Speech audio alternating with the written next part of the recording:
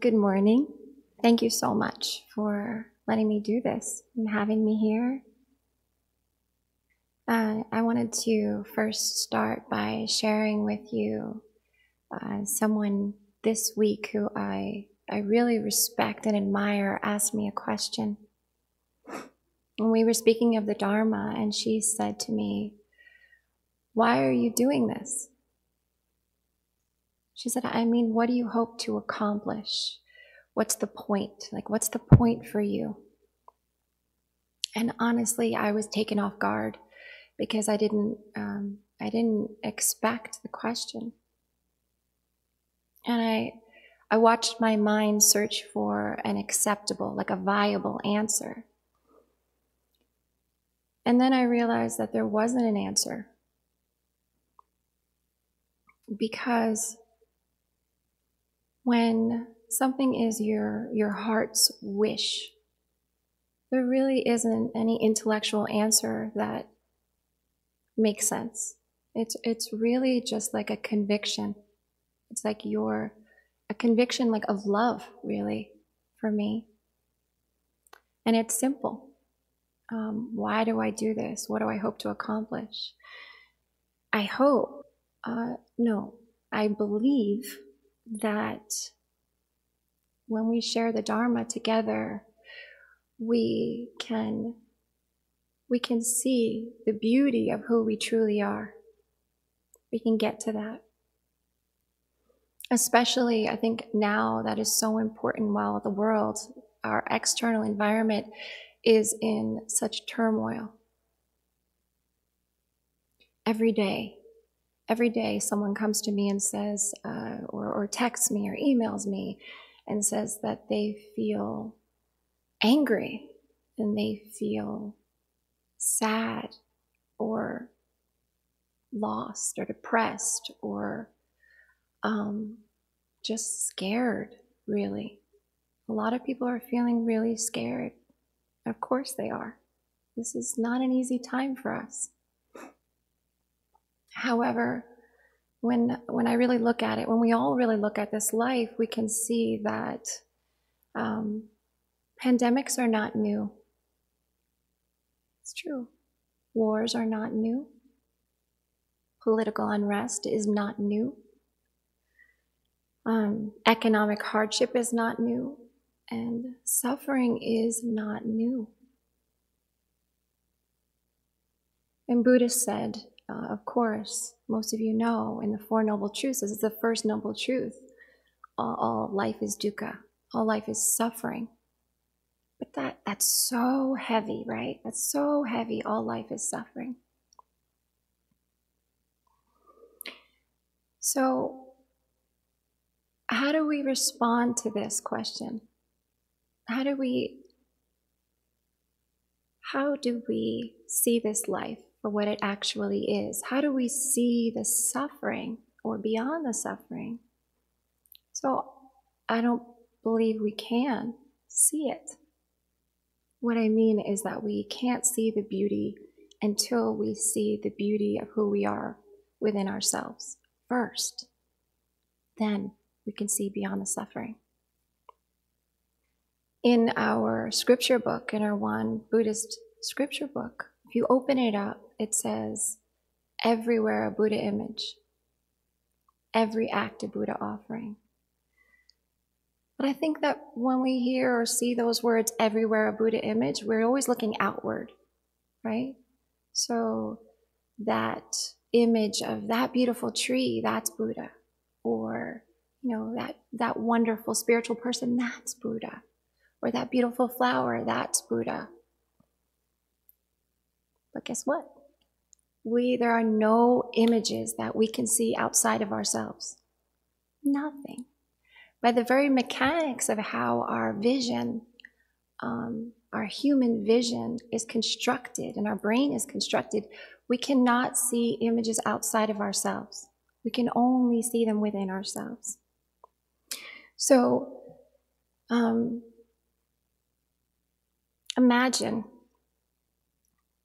Imagine the image that's created, or the image that's created, or outside of ourselves, like the world, how the world will look if we see through our own true mind, our, the circle above my head, our Il-Won Song mind, our true beauty.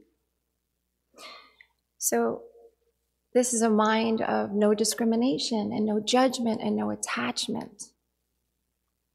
And a mind that understands our interconnection. If we see with this mind, there's no filter. There's nothing to distort our vision. Right? And every act that's produced, so every act of Buddha offering is simply just that. It's not something we have to try to do. It's a natural response. We know the Buddha within. We respond to the Buddha that we think is without. This is wise. Wise choice is not it's not an effort. It's just a natural. It's who we are. So I want to ask, have you ever stood in an ocean and looked at your feet? Everybody do that? That's the first thing I do. When I go into an ocean, I was realizing that I look out into the beautiful ocean, but if I'm walking, I look for my toes. I want to see if I can see my toes in the water. So, this water, this ocean is filled with sharp, shells and creatures, all big and small creatures. It's filled with waves that can knock you off your feet, right? But still, I feel so good if I can just see my own toes. Why? Because I can navigate. Then I can navigate with confidence. I see with clarity. It's just like that. So in other words, I'm really just talking about our conscious awareness, our wakefulness. And our interconnection. And I would say a practice of mine, or not a practice, a hobby of mine is I love to look out into nature and into the world. Just for reference, I want to see how things are connected. How is everything intertwined? How does it all fit together? I want to share with you 2 discoveries that I found out that I think are really fascinating. And the first one is something called the Wood Wide Web. Have you ever heard of this? No? I love that you haven't heard of it. The Wood Wide Web is how the forest is referred to, the trees. So instead of the World Wide Web, there's the Wood Wide Web.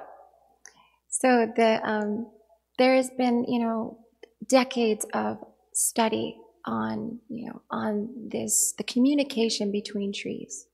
It's really interesting. And they used to think it was reactionary.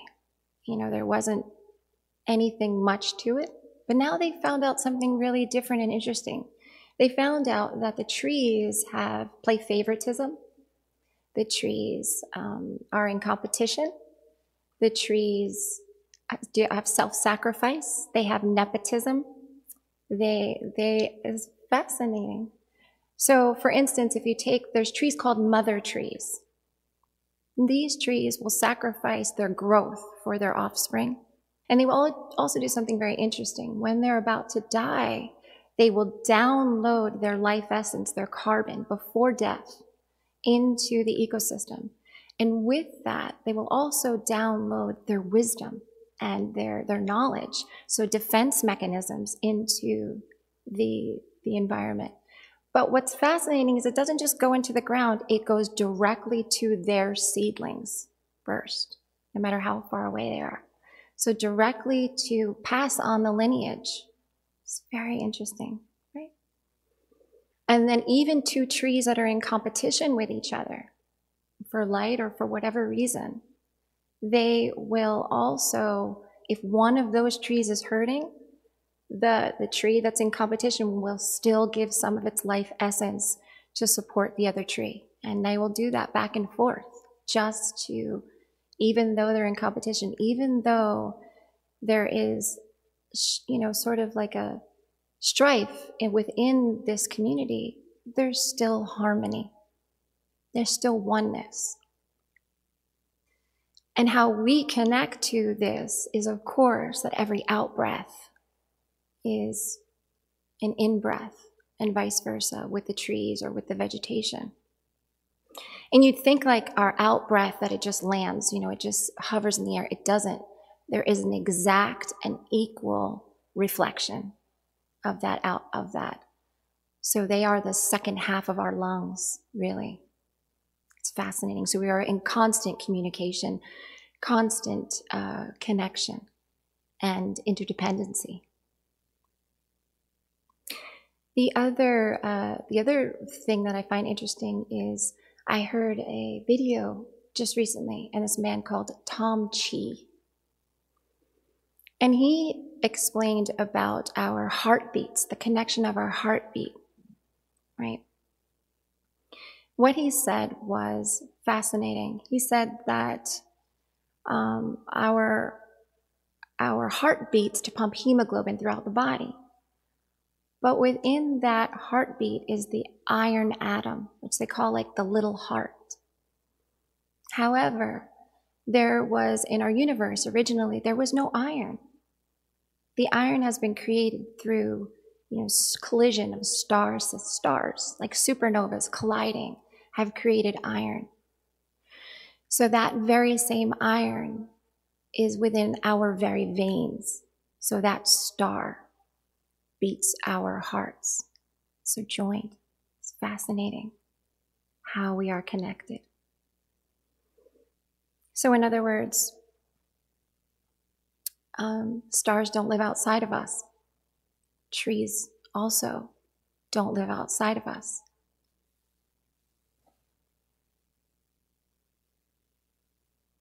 And if I try to then bring it back to my everyday life, which is kind of where we are all the time, right? Our everyday interaction, our everyday interconnection. I'll share with you just a personal story that I think is helpful. So this is a story about my husband and my children. And there was one day a few weeks ago, we were with family. And we had a really busy day. And my husband was really tired. So he was waiting in the car. And my older son and I we were just having so much fun and taking our time really slow and looking at everything. It took forever to get back to the car. We got in the car and my husband was grumpy. He was grumpy, right? So I've been married for a really long time and almost 30 years. And so I want to just say that I have been the grumpy one too, many times. So he was really grumpy. So we drive home. Well, first of all, let me tell you that what is my response? Everyone has had a relationship before, so what is our response? Your response wants to be, I want to look at him and go, what's your problem? Like, what's the matter with you? I'm happy, But I didn't do that. I didn't. I was really good. I did my practice. My practice tells me, our practice tells us to stop, to take a breath, and to watch our minds. So I did that. I did that the whole way home. However, when we got home, he slammed the door and went inside the house. And I went, I'm going to need to take another breath. Right? So I say, I'm going to sit in the house. I'm going to sit in the car. I'm going to take another breath here. So, but my son didn't get out of the car either. Instead, he leaned up from the back seat and he spoke into my ear. And he said, Mom, can I tell you a story Reverend Yu told me? Reverend Yu told me a long time ago. And I said, sure, yeah, of course you can tell me a story Reverend Yu told you. And so he says, this is the story about the the Buddha statue and the stone step. He said, There once was a Buddha statue high up on a mountain. And every day, countless amounts of men and women would go up all of these many, like hundreds of steps to get to this stone, this Buddha statue. And they went there to pay reverence and respect and make offerings to the Buddha. And one day, one of the stone steps got really angry. And he said, "Dear Buddha, why? We are both made of the same material. Why are you getting respected and reverenced and I get ignored and stepped on?" All the steps were really mad at this point. They all started to talk to Buddha. But the Buddha statue just smiled. And with compassion, he said, when you were made, it only took 6 cuts to make you. It took thousands upon thousands of cuts and firings and batterings to make me who I am today.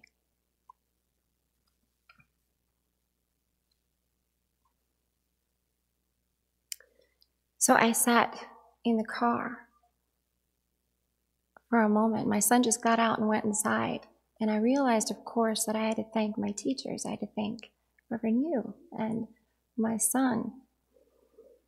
But I mostly had to thank my husband because he offered me the cut that day. Because anger, frustration, sadness, all of our arising emotions are very normal. It's just human. He had this, I had a reaction to him, and all of this arising happened. The question was then, how was I going to see that cut, and how was I going to respond to it?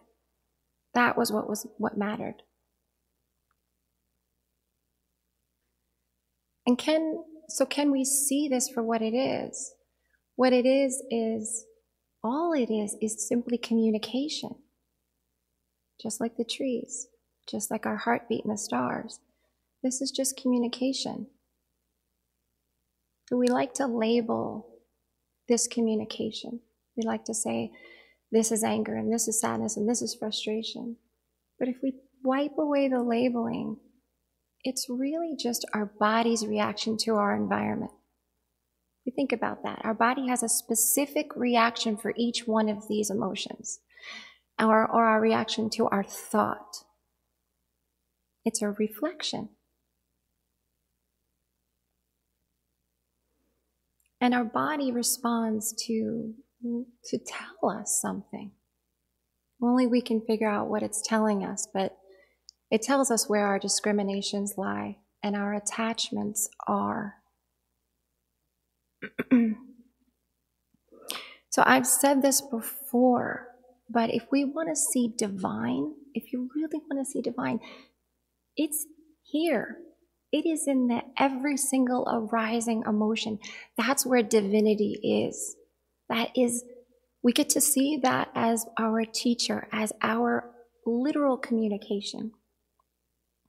Then we get to choose how to respond if we can catch that.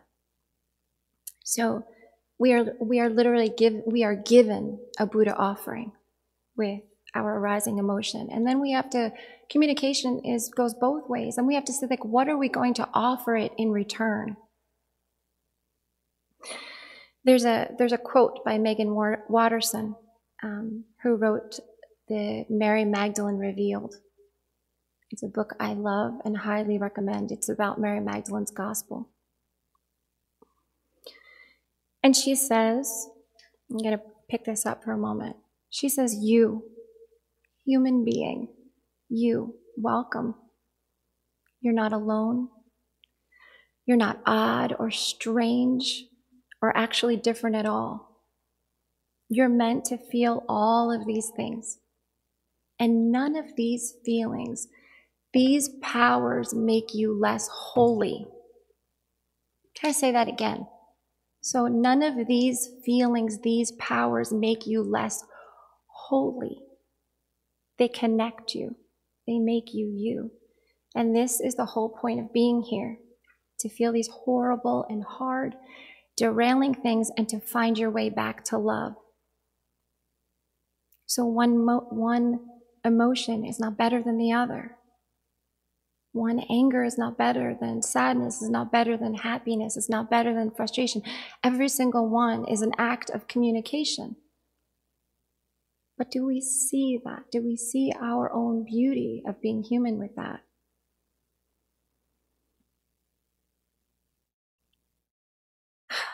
So if I take a breath here and I imagine what would have happened. What would have happened if I followed my husband into the house that day? What if I used the anger? What I mean by using the anger is, what if I wouldn't have listened to the communication? What if I just used it? Projected it. No response.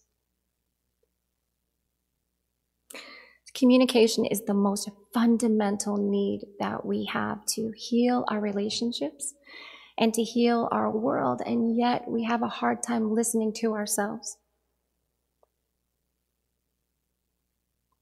So what would have happened? Would this communication from my mind to my body stop? Would my arising emotions stop? If I went and, no, it wouldn't have stopped. I would have created more harm. We've created a lot of harm uselessly over what? Somebody being grumpy and slamming a door. But we do it. I've done it before. More than I would like to admit, I'm sure. So think about the communication. Would my heartbeat slow down? Mm-mm. Would my tight muscles relax? No. Would my brow not be furrowed? No. It would have gotten much worse. Until what happens then? The anger dissipates, but doesn't go away. It changes form. The communication changes. We then have what? We have guilt and sadness. Why? Because it's trying to teach us, trying to point to us that maybe that response was not listening. We didn't listen. So maybe we can listen this way. And guilt is not bad. I'm going to have a lot of wonderful experts disagree with me, but it's not. It's just trying to show us something, trying to teach us something. So what's the cure? What would be the cure? The cure would be humility. I'm sorry. Then all of a sudden things relax. Our environment changes. And why is that? Because we're getting rid of our attachment and discrimination, and we're actually starting to listen.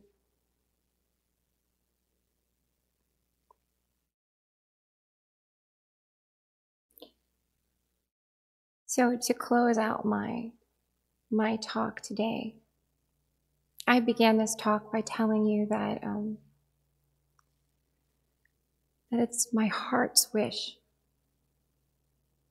that we see our own beauty.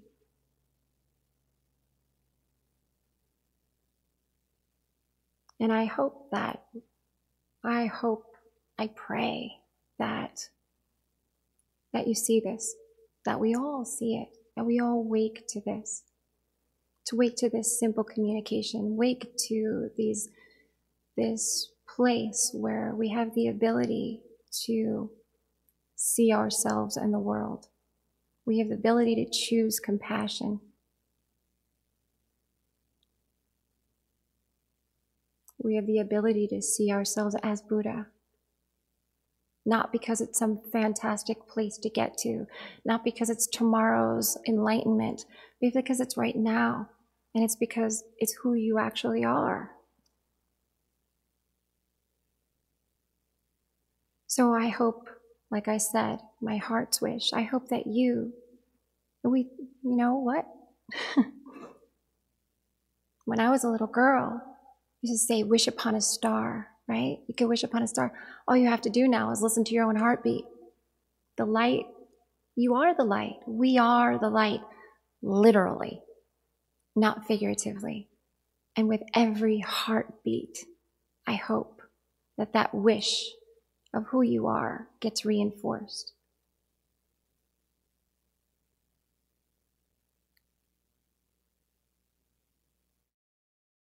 And I am so grateful to be here with you today. So thank you.